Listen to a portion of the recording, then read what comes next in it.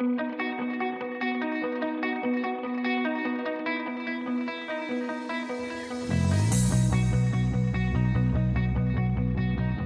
is The Breakfast Wrap with John Moore. Good morning, it's John Moore. This is The Breakfast Wrap for this Thursday, the 17th of November. Looks like we're going to have a cloudy day. You may see some flurries, a little on the breezy side, and we're trucking for a high of plus 2 degrees. Here are the 5 things you need to know. Number 1, parents bracing for a Monday school strike. Number 2, the province plans to Bigfoot municipalities and regional governments. Number 3, Toronto issuing a warning over drug overdoses. Number 4, Mayor John Tory greenlights early morning drinking. And number 5, Mariah Carey, no longer the Queen of Christmas. The Breakfast Wrap with John Moore. Happy Thursday to you. Although I don't know if there's much happiness in the city. It's there's still snow outside, and I realize it's winter. That's to be expected. But a lot of us were crossing our fingers that whatever we got by this time yesterday morning was going to melt off, but the temperature never quite crested high enough, and so a lot of it is still out there. So yeah, we ended up having to shovel yesterday. Listen, it's 5:08. It's -2 at this hour, and a particular reason for unhappiness would be that the province and parents in particular are staring down the barrel of another stop in education come next Monday. Yesterday morning, just as Jerry Agar was going on the air, Stephen Lecce let loose that the education workers represented by CUPE had already filed their strike notice. They got to give 5 days notice, and they did, so they could be out as of Monday. Here's Stephen Lecce. Well, first off, I got to say it is entirely unacceptable that parents are back in this situation. I think it is problematic when a union thinks they can casually invoke a strike notice every couple of weeks. It happens every few years in the province of Ontario. I just think our kids deserve better. And we're supposed to be the adults in the room, and yet they may be out of school again on Monday on the basis of salary. That was Stephen Lecce on the rush yesterday afternoon, and just because of how hot a file this is and how it changes hour to hour, we're going to speak with Stephen Lecce live again this morning at 7:20. He'll be joining us, and we're also, we've lined up Mark Hancock, who is the national president of CUPE, the union that represents the 55,000 education workers. So I've often said I don't want to litigate the full dispute live on the air here, but at the same time, I think it's important we talk to the stakeholders so parents have some kind of a fix on why they find themselves possibly poleaxed next Monday. I was saying yesterday morning, and I never made any predictions about whether or not I thought that the education workers would strike again.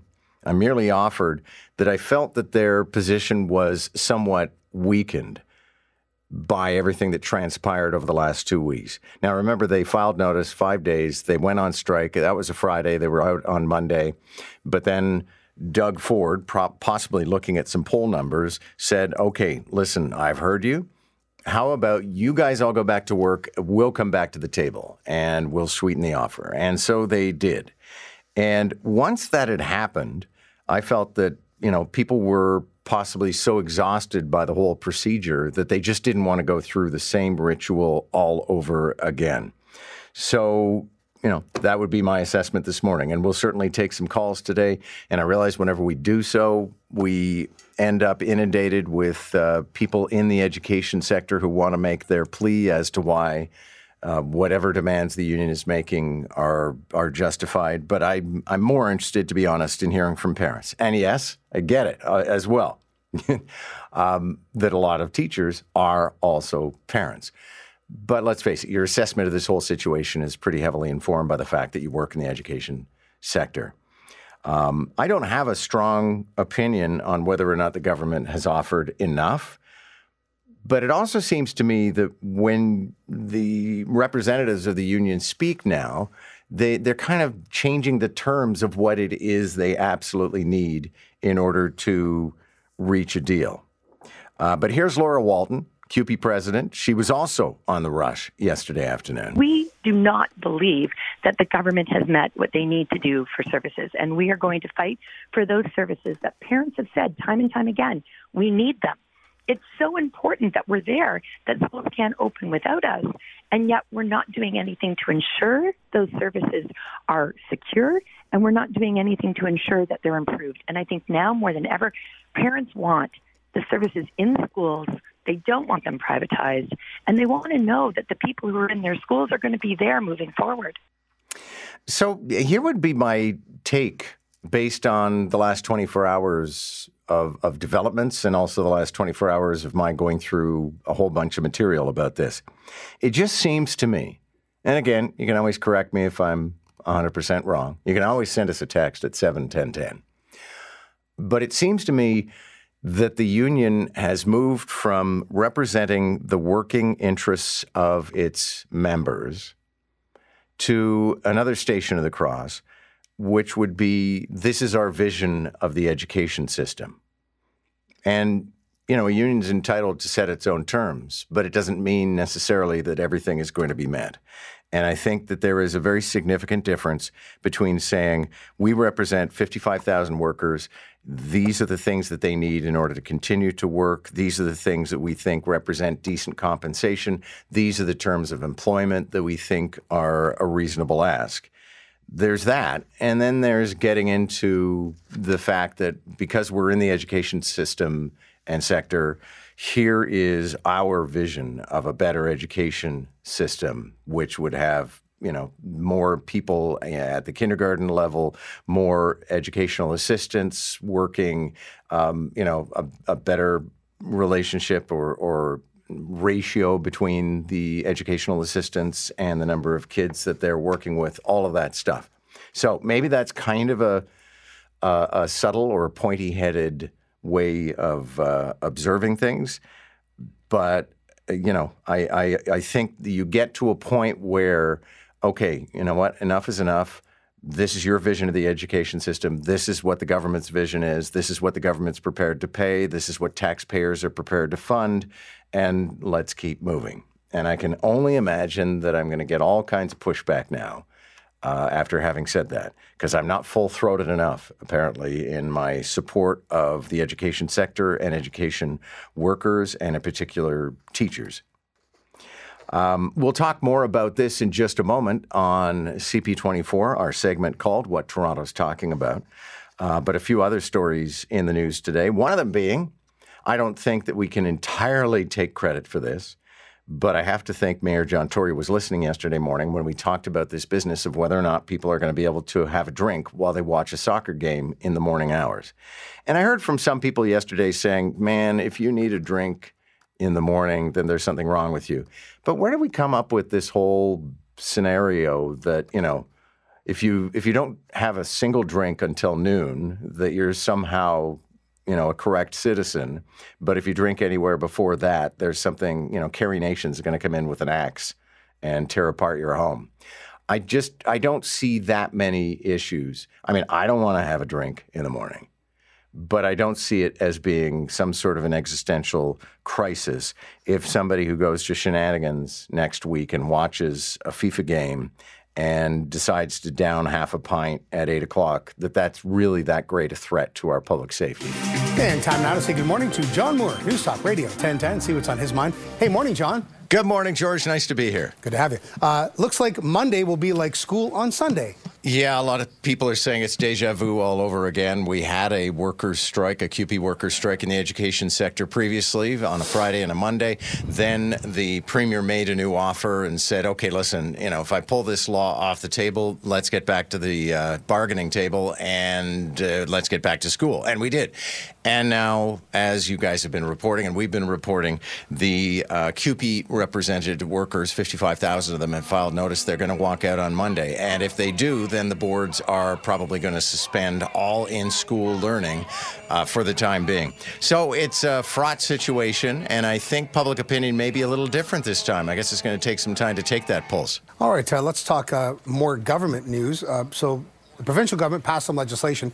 Does a strong mayor necessarily mean a weaker council? It could. I think only time is going to tell in this situation, but actually they've expanded it beyond the whole strong mayor idea. The strong mayor idea, which is only applying right now in Toronto and Ottawa, but will probably extend very quickly to places like Burlington and Mississauga and Brampton.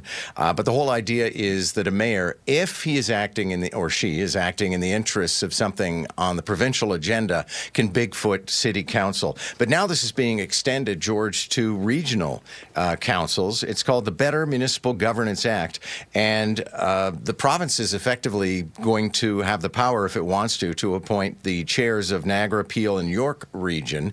And so, this is a pretty wide-ranging expansion of provincial powers. And I wonder, especially in the wake, it's only been about 3 weeks since we elected a whole bunch of municipal and regional councillors, how people are going to feel about that. Yeah, there's already been some pushback within council and the opposition parties. This story now, an overdose death spike here in Toronto. This is really, really shocking and upsetting. At least 15 people who consumed unregulated substances in the last week have died in the city of Toronto. So the warning is going out. In the short term, people who use drugs are being told, don't consume drugs alone.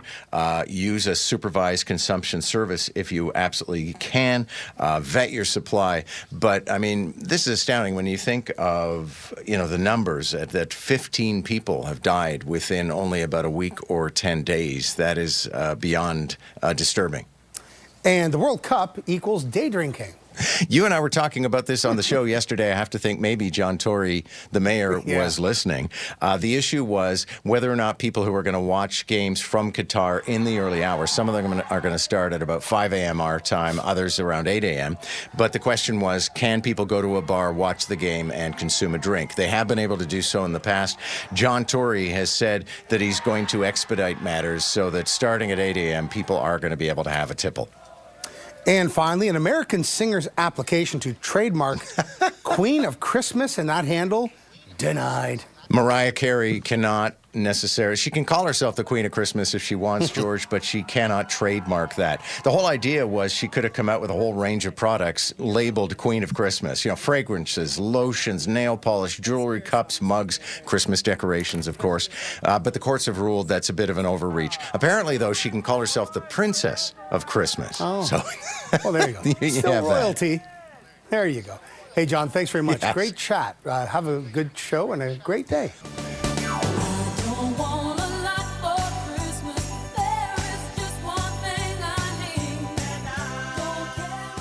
5:24 is the time. That's our friend George Ligajanis over at CP24, and this is a little bit of Mariah Carey.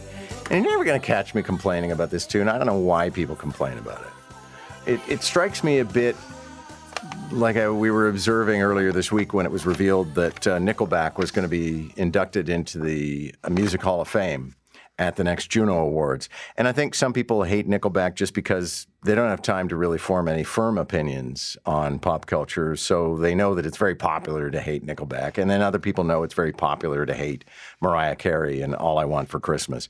But frankly, in the great pantheon of Christmas tunes, I don't know that there's much to complain about. It's a good old-fashioned Motown-style song.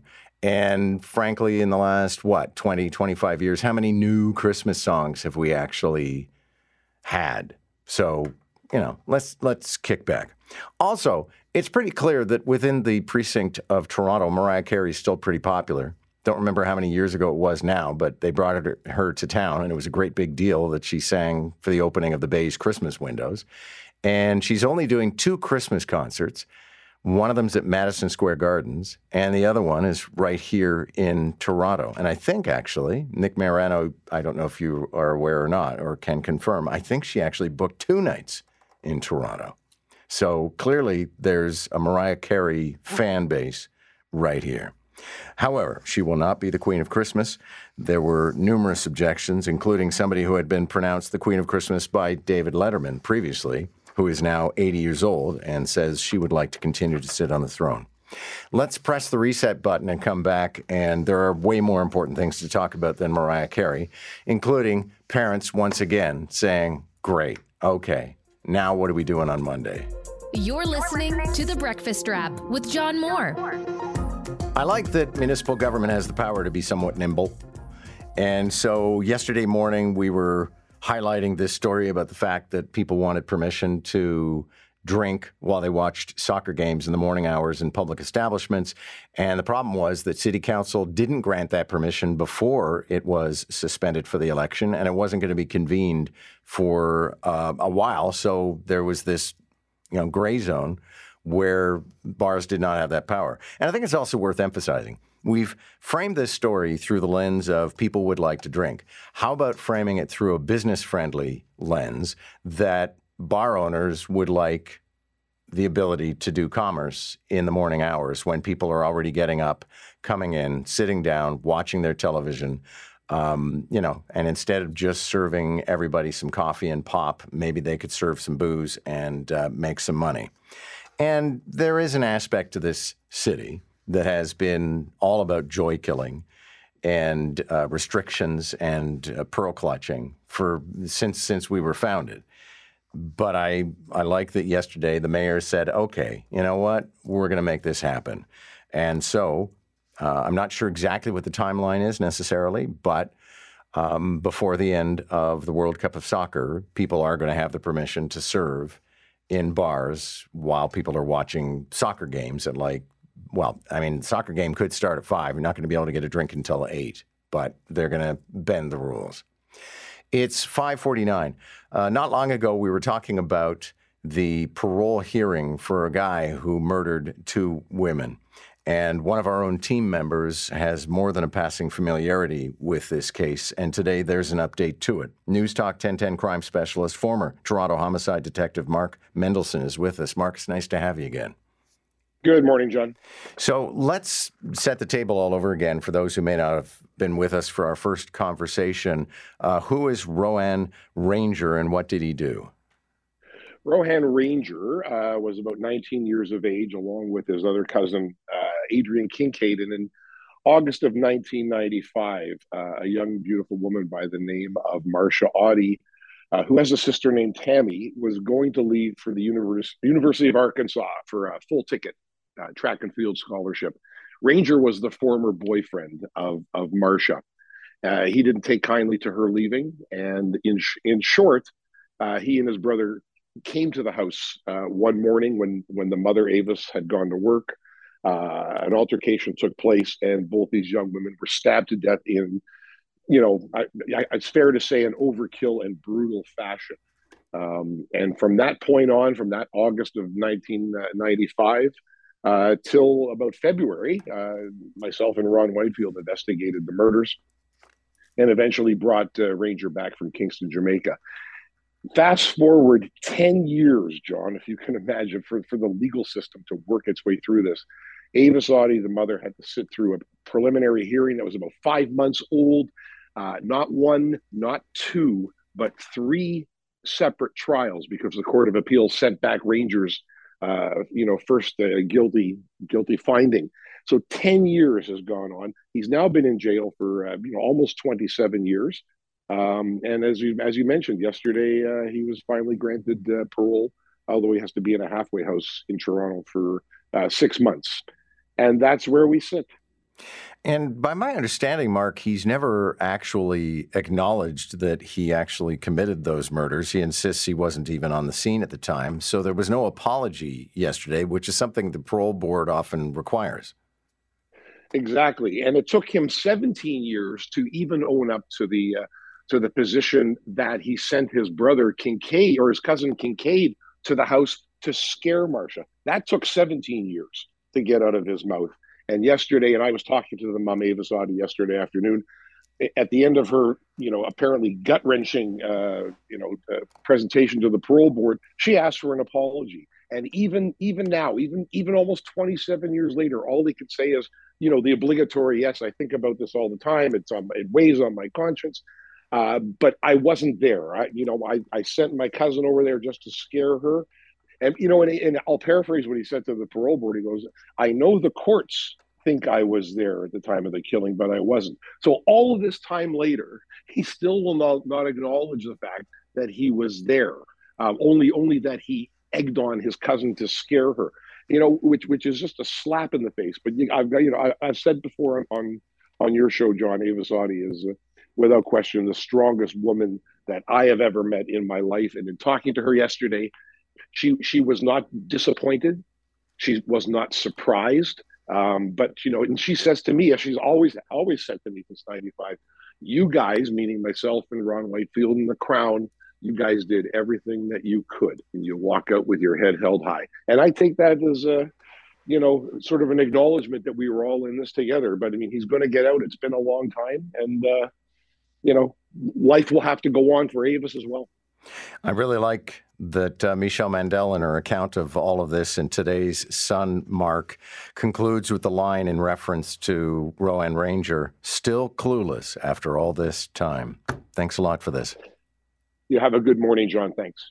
Mark Mendelson, former homicide detective, now all ours. He's our crime expert on News Talk 1010. That's The Breakfast Wrap. My name is John Moore. Thanks for listening. I hope we'll talk again soon.